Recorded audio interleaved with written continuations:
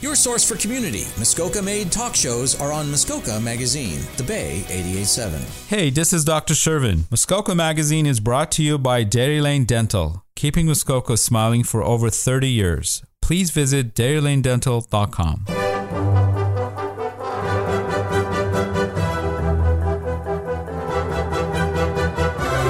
This is Boyers, Modern History of Muskoka, with your host, Patrick Boyer.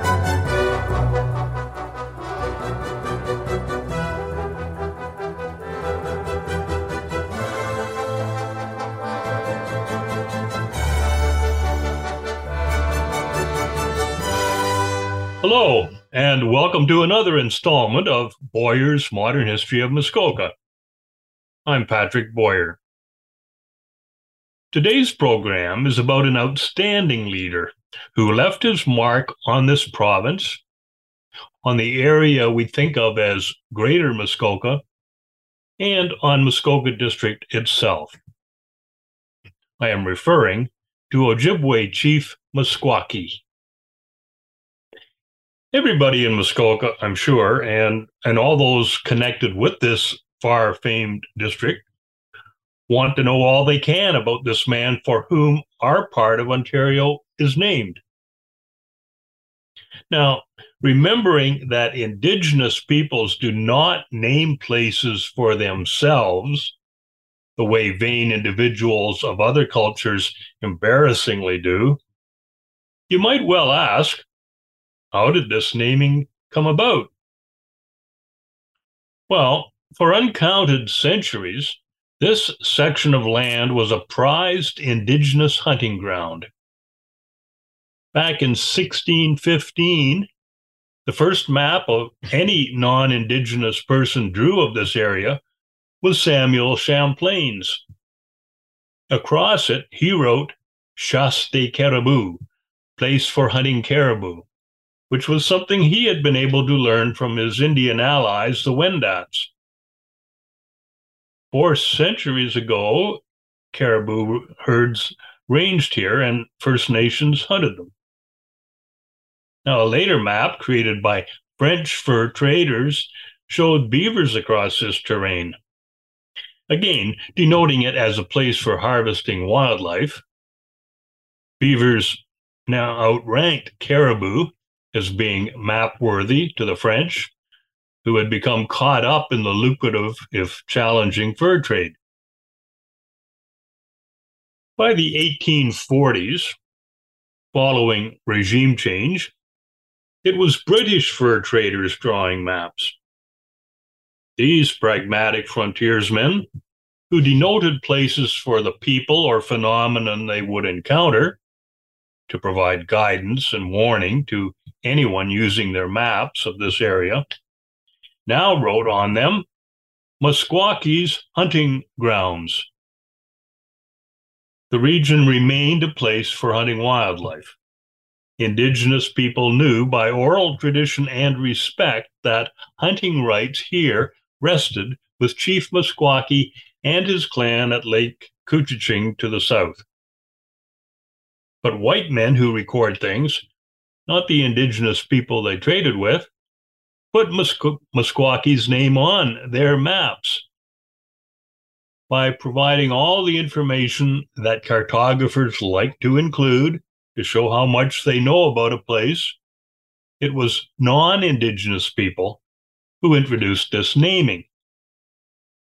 And over decades, the same way the word Ojibwe morphed into Chippewa, Musquakie became Muskoka. From the mid-1800s, with more non-Indigenous people calling these lands Muskoka, when the provincial legislature created the district as a distinct division, it understandably used the accepted name, Muskoka. This simplified spelling and pronunciation for Musquakie, whose name is found in historical records with a variety of spellings, became widely accepted. The result of this mapping and naming history is that of Ontario's 22 counties and 11 districts only one of the 33 honors a specific indigenous person, Muskoka. Now, a second reason the name of Chief Musquakie became legendary in the 1800s is that two men were known by this same designation. Not that there was a clone. The second was the great chieftain's son. He was also such an important leader that the two chiefs imprinted their Musquakie name on Ontario history as a two-in-one phenomenon. And his son, Isaac, carrying the family name, was expected to be a third Chief Musquakie, although the Chippewas of Rama chose another member of their community to be their next chieftain. One of the major impacts of the two chiefs Musquakie, father and son, had on the province was the historic turning point when war broke out between the British and Americans in 1812. So here's the background leading up to that. In 1796, Chief Musquakie canoed down to Fort York, now Toronto, on Lake Ontario's North Shore, to become acquainted with the new government of the British people. 5 years earlier, Britain divided Western Quebec into a separate colony, Upper Canada, for easier governing. Upper Canada in time would become today's Ontario. After that first sortie south, Musquakie went back the following year, 1797, to assess things further. This time he continued around Lake Ontario to Niagara as well.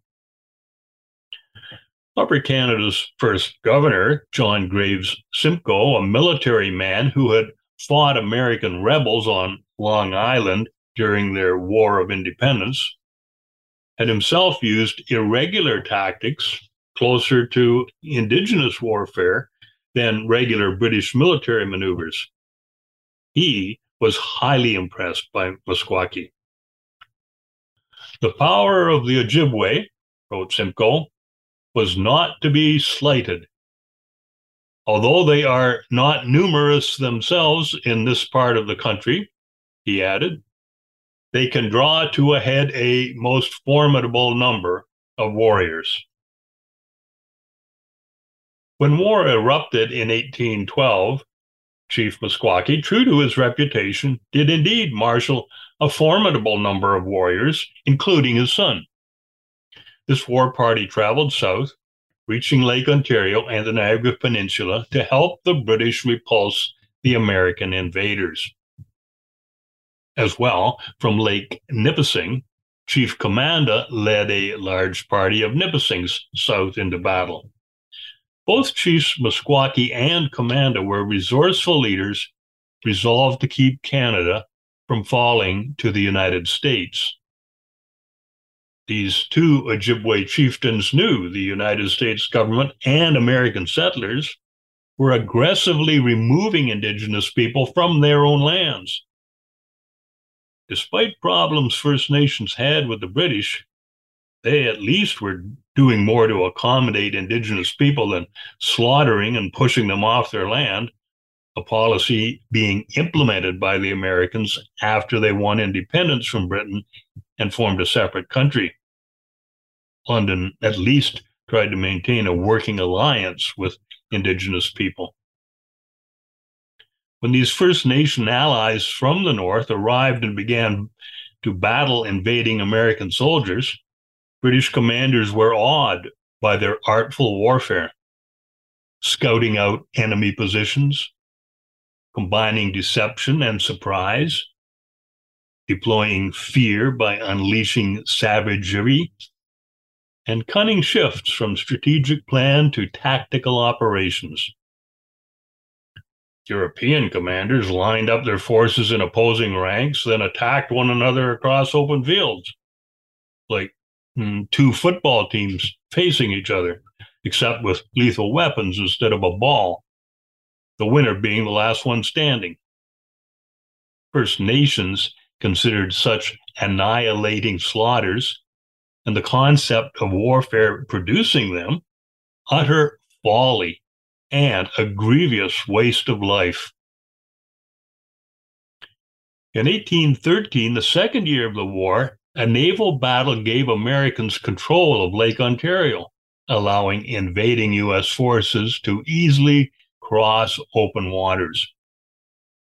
Fort York and the settlement that sprouted around it had become Upper Canada's new capital back in 1797 as a defensive move.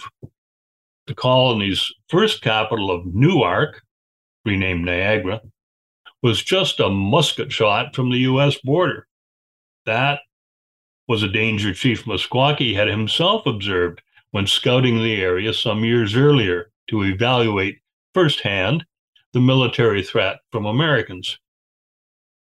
Although York, being farther from the border on the north shore of Lake Ontario, was considered more defendable, it now lay open to attack from the U.S.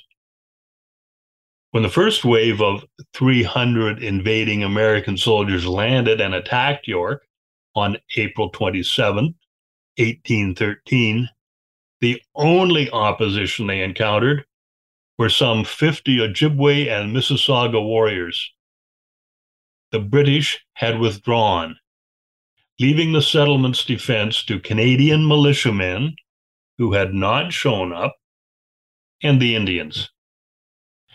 Chief Musquakie, then in his mid-40s, was severely wounded when a musket ball shattered his jaw.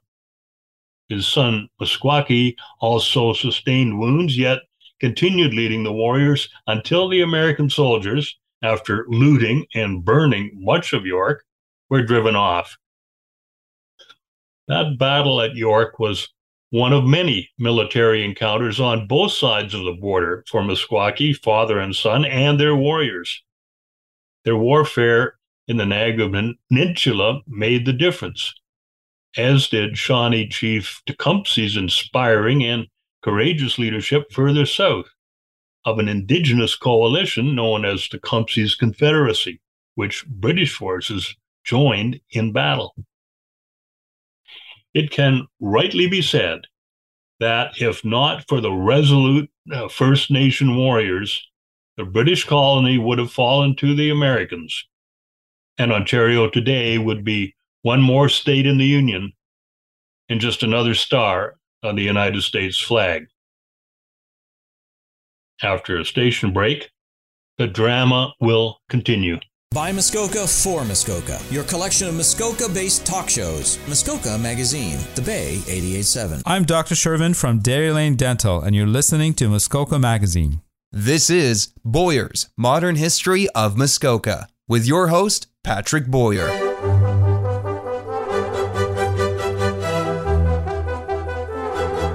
Welcome back. I'm Patrick Boyer, and we're examining the historic importance of Chief Musquakie, for whom Muskoka District is named. Let's review some more military history, then turn to land treaties. In 1817, the second Musquakie, at the desire of his father, became head chief of the Ojibwe people around Lake Simcoe and Huron. 2 decades after that, in 1837, Upper Canada's privileged and out-of-touch colonial regime faced armed rebellion by members of its own ill-treated society. The fighting by farmers and others was militarily suppressed, but unrest continued into 1838 with American border raids by rebels who had fled. Based on how fearless and effective the Ojibwe had been in the War of 1812, the government summoned them to arms, as if Britain's indigenous allies were a standing militia of the Crown serving as a local defense force, rather than a sovereign people. Well, at least the British pledged them soldiers' pay. The younger Chief Musquakie dutifully assembled warriors and led them south to the Holland Landing military depot at the south end of Lake Simcoe, where they encamped, ready for battle. After waiting in readiness for some months, they were dismissed. The government decided conditions had stabilized without having to fight. The Ojibwe were not paid their stipend for military service. Their food rations were suspended. Their families were languishing without them. The list of chiefs and warriors at Holland Landing included Musquakie, Bigwin, and many others who, except for being sidelined to support the British colonial administration, would otherwise have been north of the Severn River in Musquakie's hunting grounds. To fight for the British, they had been required to abandon their fall hunt in Muskoka for winter food. Turning now to treaties, there were two involving Musquakie.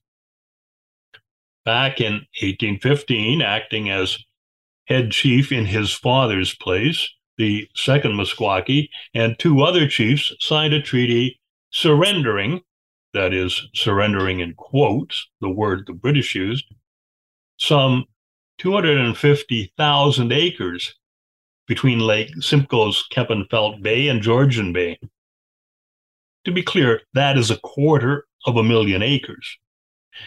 The amount of money to be paid by the Crown to the First Nations whose lands these were was 4,000 pounds.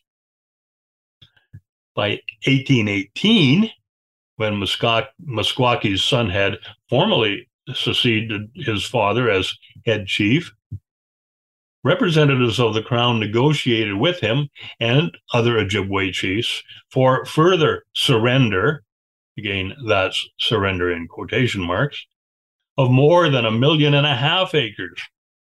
Got that? 1.5 million acres. Land now parts of Grey, Wellington, Dufferin, and Simcoe counties, all for a yearly payment of 1,200 pounds in perpetuity. These two treaties together accounted for most of the Ojibwe's territory in the region. The British felt they had acquired it, using the term surrendering land to describe losing it, viewing the treaty as a purchase agreement for outright sale. Yet Musquakie and the other chiefs, understanding matters within their land use concept of a bowl with one spoon, had reserved their right and that of their people and successor generations to range and hunt this very same territory, viewing the treaty not as a disposal of their land, but an invitation to share it with others. British settlers latched onto personal ownership of land in fee simple, and even spoke of land ownership as an individual right. First Nations saw land more like a public park, comparable to the English landholding concept of the commons, a place to be shared by all under mutually accepted conditions. That is why, to the chagrin of the British and annoyance of settlers, Musquakie and his people continued using their lands around Lake Simcoe and in Muskoka the way they had since time immemorial. They were violating a treaty concerning their traditional lands, but living in accordance with the one bowl land sharing concept. Clearly, they had entered a twilight zone, because the British deemed treaties effectively terminated Indigenous presence on land. The immense territory in question was land on which Musquakie and countless Ojibwe generations had lived and hunted and fished to feed their families. Who could believe that they had negotiated away their survival rights? Did the British expect these people would simply evaporate into thin air? The fact that First Nations did not vanish but remained on their land inspired the British to attempt their first experiment with an Indian reserve, a patch of land like a concentration camp for migratory people.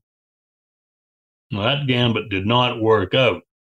something we'll look at in a future program in this series. Chief Musquakie's historical importance far exceeds fighting for the British in times of invasion and insurrection. Important and vital as that was, it goes beyond signing treaties and then pushing the British colonial powers to live up to their commitments. It even entails more than repeatedly pressing the British to make their required payments. Ultimately, Chief Musquakie's leadership ensured that his people secured a long-term foothold along Lake Couchiching shores, where they could survive and now live proud and strong today. And to their north is a land monument to their great chief, Musquakie, Muskoka. These topics are more fully addressed in my new book, Muskoka Heritage Nuggets, which is being officially launched this coming Thursday evening, May 11th, at Cedar Canoe Books in downtown Huntsville from 7 to 9 p.m. If you're able to come on Thursday, if you can't come on Thursday, I'll also be at the Cedar Canoe Saturday morning, May the 13th. I sure hope you can make it, and I look forward to chatting with you more about this subject then and there. Thank you for listening to this radio installment of my Modern History of Muskoka here on Hunters Bay Radio in Huntsville. Our producer is Matt Fisher. I'm Patrick Boyer.